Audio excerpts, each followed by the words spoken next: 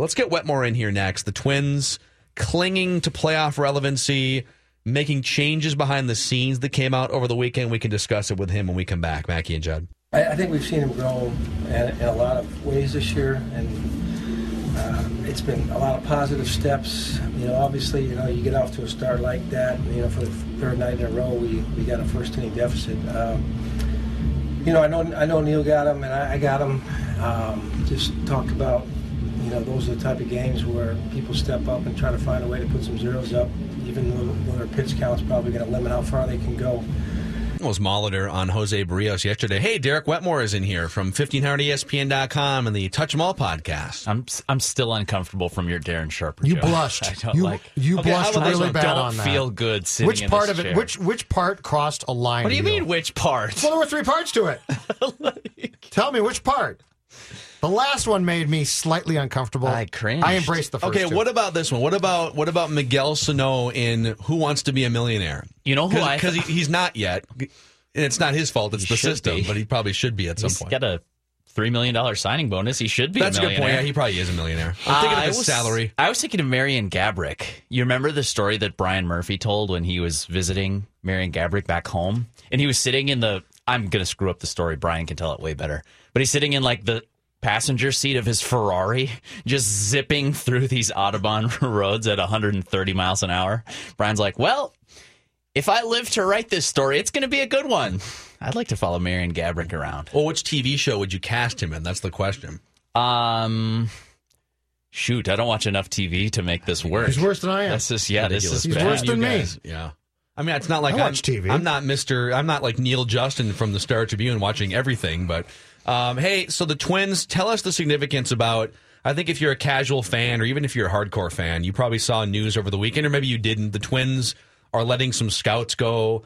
They let their director of research and analytics go over the weekend. One of the scouts was Mark Wilson, I believe the Upper Midwest area scout who landed Joe Mauer and Glenn Perkins. So what does this mean in your mind? Is it significant that they're letting these positions go?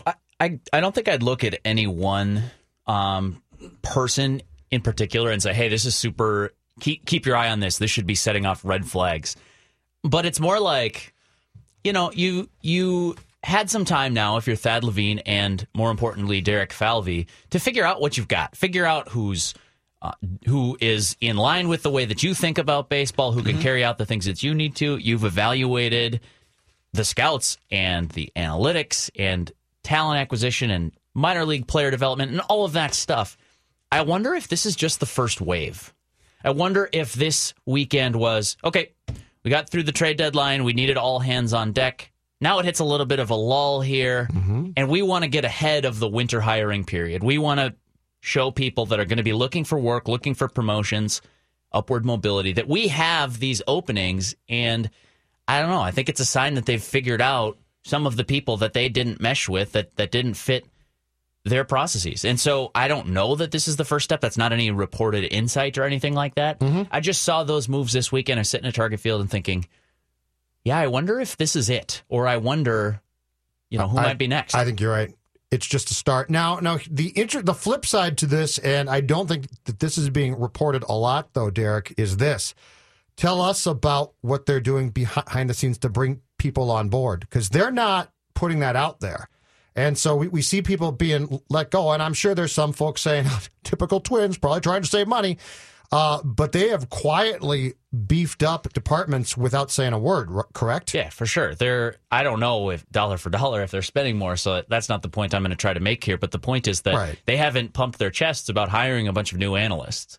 They've got more people in their baseball research department than they had at this time a year ago. They added people in spring training quietly. That went kind of over without a bang. I think most people weren't paying attention to the Twins. And they've built out that staff. They have more people researching baseball, running analytics, figuring things out.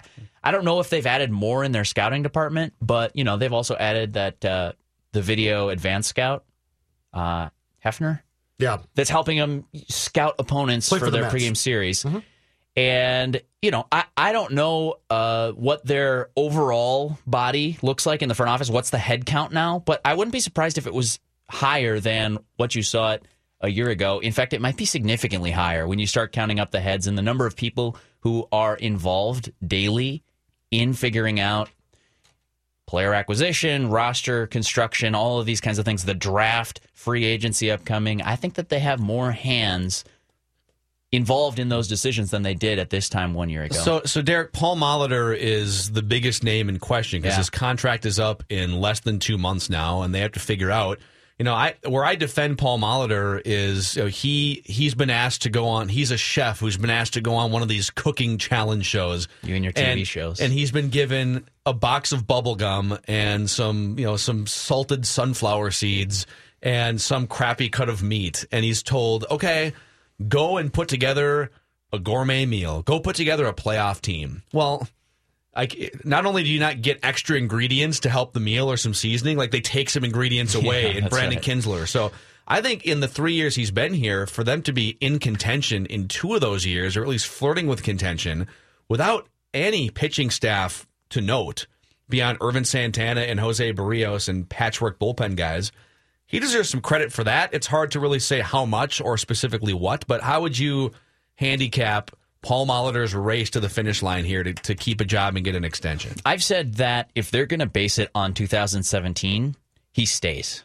But I don't know that that's the case. It's totally possible that they came in, Derek Falvey, what was he, 32, 33, applying for this big job, big-time promotion that a lot of people around baseball, I guess now I understand, sort of thought it was an eventuality, that he eventually would be running a baseball department. But still, you didn't have a lot of career capital. You didn't have a lot of cachet. You weren't exactly a big name, at least from the outside looking in. And so if you come into the job search and say, hey, yeah, this would be a great job, I'm the right man to build your baseball department. And Glenn Taylor, Jim Pohlad gets to turn around and say, okay, sounds good. I'm with you every step of the way, and we've already got our manager under contract for next year. You don't exactly have the clout to come in and say, oh, no, I've got my guy. I was going to bring my manager. So that's my sort of bird's eye assessment of this situation. If Falvey already had his guy in mind, then Molitor probably didn't stand a chance. But if you're just basing it on the performance in 2017, I think you'd have to say the Twins have overachieved. And beyond that, I think you'd have to say that the lines of communication have been pretty constantly non-controversial. There's a number of times that you could have picked a fight with the front office this year. Paul's tried hard not to. 100%. And adapted quite a bit. 2 weeks before the trade deadline, I asked him if he was more, as a manager in the last year of his contract, are you more concerned with the short term? Do you try to lobby for the fact that, hey, we're right in this race, we should add some pieces?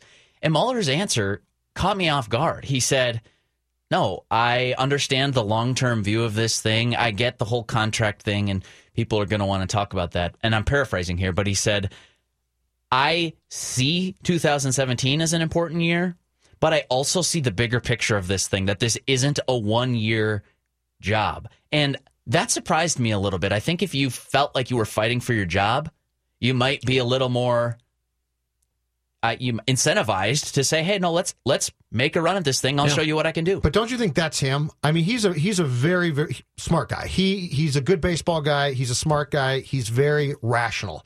And so I think because he's got to know in his heart of hearts, there's a very good chance that he's just not their guy. And that's not his fault. He's done a good job. I mean, if you just flat out said, has he done a good enough job to come back? The answer is absolutely. That being said, you can't fault a new executive team that wouldn't bring him back. And he is fighting an incredibly difficult fight because on one hand, he's got to let his players know I've got your back, but he's also done a very good job of saying I get where things are going, which is what you just said. I think it's really hard, even for Derek Falvey and Thad Levine, to quantify exactly, okay, what if Paul Molitor is not the guy, but we think this guy is over here. I'd love to know what specific things make up that difference. And It's probably hard to determine that if you're running a baseball team because there's just so many. It's an art form in a game that makes a lot of decisions based on science and analytics, right? And so if Paul is buying into some of the newer forms of evaluation, which all indicators are that he is, if they were to let him go and bring somebody else in, what specifically makes up the gap between him and Jeff Pickler or whoever the next manager would be? Yeah, I don't have that answer because any decision you make, let's say you choose to bunt, and statistically the right play was to not bunt. but the play works out and you win the game because of that one run. Did you make the right decision? That's sort of the philosophical. Might be the wrong decision. That's the yeah. philosophical question that you'd have to answer, and I don't think that there's an easy way to answer that, even over the course of 162 games. Let me ask you though, Judd, before you jump in here, the big picture. Don't you think, based on the way they've handled everything else and being totally open, and everything is out there to talk about? I'm talking about behind the scenes, not necessarily to us. It's not like they're coming out and saying, "Hey, we're thinking of firing our director of analytics." But behind the scenes, that they had to have been saying, this is an evaluation year, guys. We're coming in. I think a lot of people feared for their jobs when they first took over. Mm-hmm. And then there was this sort of, no. How would we fire anybody right now? We don't know you. I don't know how good you are. I don't know if you've been given the resources to succeed. And furthermore, I don't know who's out there to replace you. So let's just be cool. Let's take some time to learn each other, figure out our work processes. But I'm sure that was in full disclosure. So don't you think if they came in and had their own guy, Molitor would already know? That they would come in and say, hey, just so you know, this is an evaluation year, but no guarantees, dude. No guarantees beyond 2018. But he probably would know, and you wouldn't.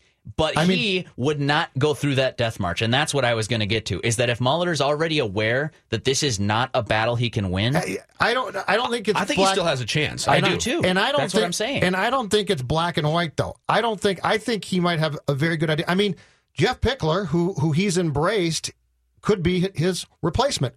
I think that this is not a black and white conversation. I think if you're Paul, you have an idea... But that doesn't mean, and he has worked, to his credit, he has worked very hard to be in lockstep with those guys. Yeah. But then the question becomes, do they say, well, he's worked so hard, he deserves another chance? Or do they say, he's worked really hard, he's been a good guy, we'd like to retain him in some capacity, but we've got a guy who we know would think like us, or closer to us? Let me ask you guys one sort of big picture question that underlies this whole conversation.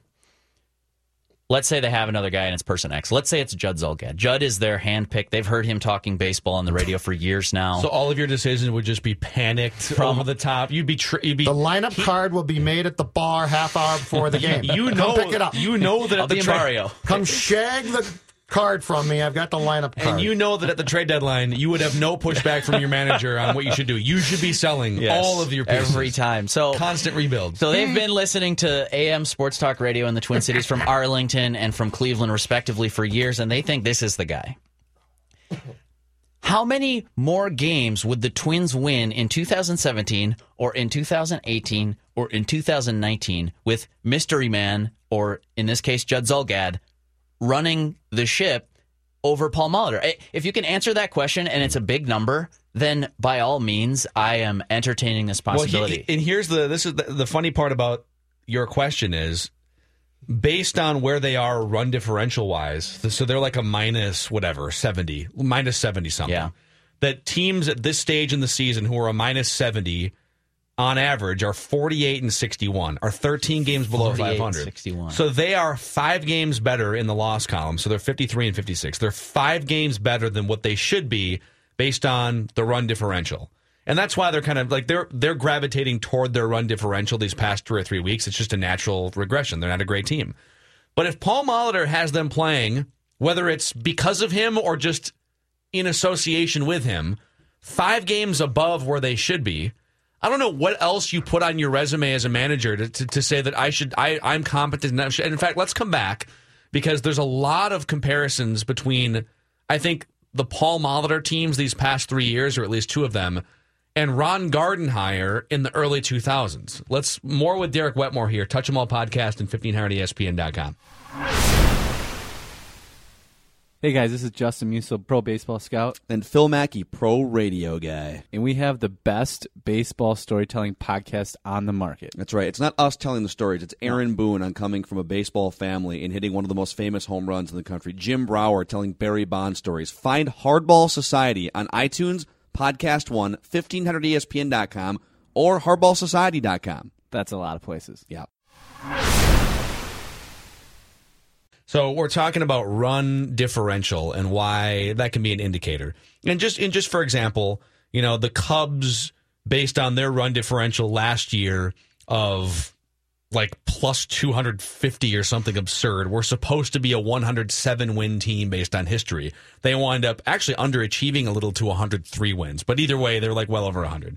The Cubs this year, based on run differential, they are supposed to be a 59 win team right now. They've won 58 games. So run differential is very predictive down to a couple games usually of what you're supposed to be. And certain teams tend to deviate from that in smaller samples. Like the Twins are supposed to be 13 games below 500 right now based on their minus 70 run differential. And Molitor, either because he's a good manager or just based on luck, whatever it is, has them playing 5 games above that level. So he deserves credit there. And it reminds me of, Derek and Judd, the Ron Gardenhire Twins from his first 4 years, or like 4 of his first 5 years, where I'm just going to go through here. The 2002 Twins, based on run differential, were supposed to be 86 and 76. They wind up winning 94 games. So that's 8 extra wins on top. In 2003, they were supposed to be an 85 win team. They win 90, so that's a plus 5. 04, supposed to be an 87 win team. Gardy gets them to 92, plus 5. And then the 2006 Twins, supposed to be 93 wins. He had them at 96. So constantly outperforming run differential and projections and even just logic in some ways. Those teams didn't have like loaded pitching staffs and they didn't have Jim Thome in their lineup, but through manufacturing and culture or whatever it was, they were able to play at a higher level. So the question is still, is that because of a manager, in spite of a manager, or regardless of manager? It's so hard to, it's like almost can Judd impossible do that same thing? Could he outperform Pythagorean? I think the answer to your question is partially based on this, though. That was also a success that became known as the Twins Way, that relied on an organizational philosophy that at that time worked well. You have now brought in 2 new younger guys who I think are going to have their own philosophies. And so the question becomes how much of the previous regime gets to stick around. And in this case, the firings might not even be truly justified, but necessary. So I think, so the reason why I think Paul is gone is, and in retrospect now, I get it. I said that Pohlad shouldn't have stuck these guys with Paul, but in retrospect, I really believe these guys had no problems with coming in, especially since they came in relatively late, Derek Wetmore, and saying we're going to spend a year finding out everything about the people, I think those guys now are in a situation where they know where the bodies are buried, basically. And once you know that, you can then start to make changes based on knowledge. Patience doesn't necessarily translate to loyalty. And I think these guys were very patient and very smart. But I think now what you're going to see is you're going to see moves made where you're like, wow, that's interesting. And I don't blame them for 1 second for doing it because this is their baby and they are charged with turning around an organization that had become incredibly stale. Sure. So let me ask you, because you're in the buy Molitor, I'm in the keep Molitor, right?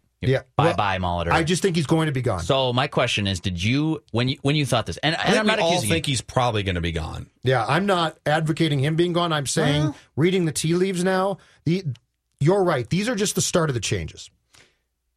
I still stand by the start of the changes. I just don't know if the manager is one of those changes. Did you, and this, I'm not accusing or anything, I'm just curious, when they started in November, did you decide then that Molitor was probably gone, or have you decided in the time since? I decided that I was going to wait and see their approach, and now that you're starting to see the approach unfold, this is the thing Lavelle wrote on Saturday. It didn't have a direct quote from Falvey about this, but it insinuated that there's going to be coaching staff changes. If they come in now and whack the coaching staff, guess what? Paul's odds of surviving that aren't very good. You don't think so? No. I think you could make coaching changes without changing the guy at the top. You can. I don't think you will. Okay, fair enough. And I also think Paul would struggle with that because if he's told, we are now firing your pitching coach and we're firing your third base coach and we're doing this and the bench coach is going to change, he's going to say, well, that's intriguing. So I think that if you look at the direction this is going, I think you can see the writing on the wall for him, and I don't think it's necessarily going to be positive. Sure, yeah. I mean, we'll just have to agree to disagree because I think that if I was trying to figure out in terms of in-game strategy and communication before, during, and after games, I kind of am getting what I want out of Paul Molitor this year if I'm Derek Falvey and Thad Levine. So Change just for change's sake? Change to go younger? Change to get a guy that you had handpicked before you started this job? Yeah, that's closer. Okay, so that Change so that it becomes entirely yours. and maybe that's the case. I think that you got to fix the pitching staff, and if you can do that with the current manager, I have no problem with that. If you have to change things to get that to happen, then so be it. That's part of baseball. Funny how, like in Los Angeles, Yu Darvish and Clayton Kershaw can make a guy look like a pretty damn good manager, right? So find Derek's Twins coverage at 1500ESPN.com and our Touch 'em All podcast, weekly conversation.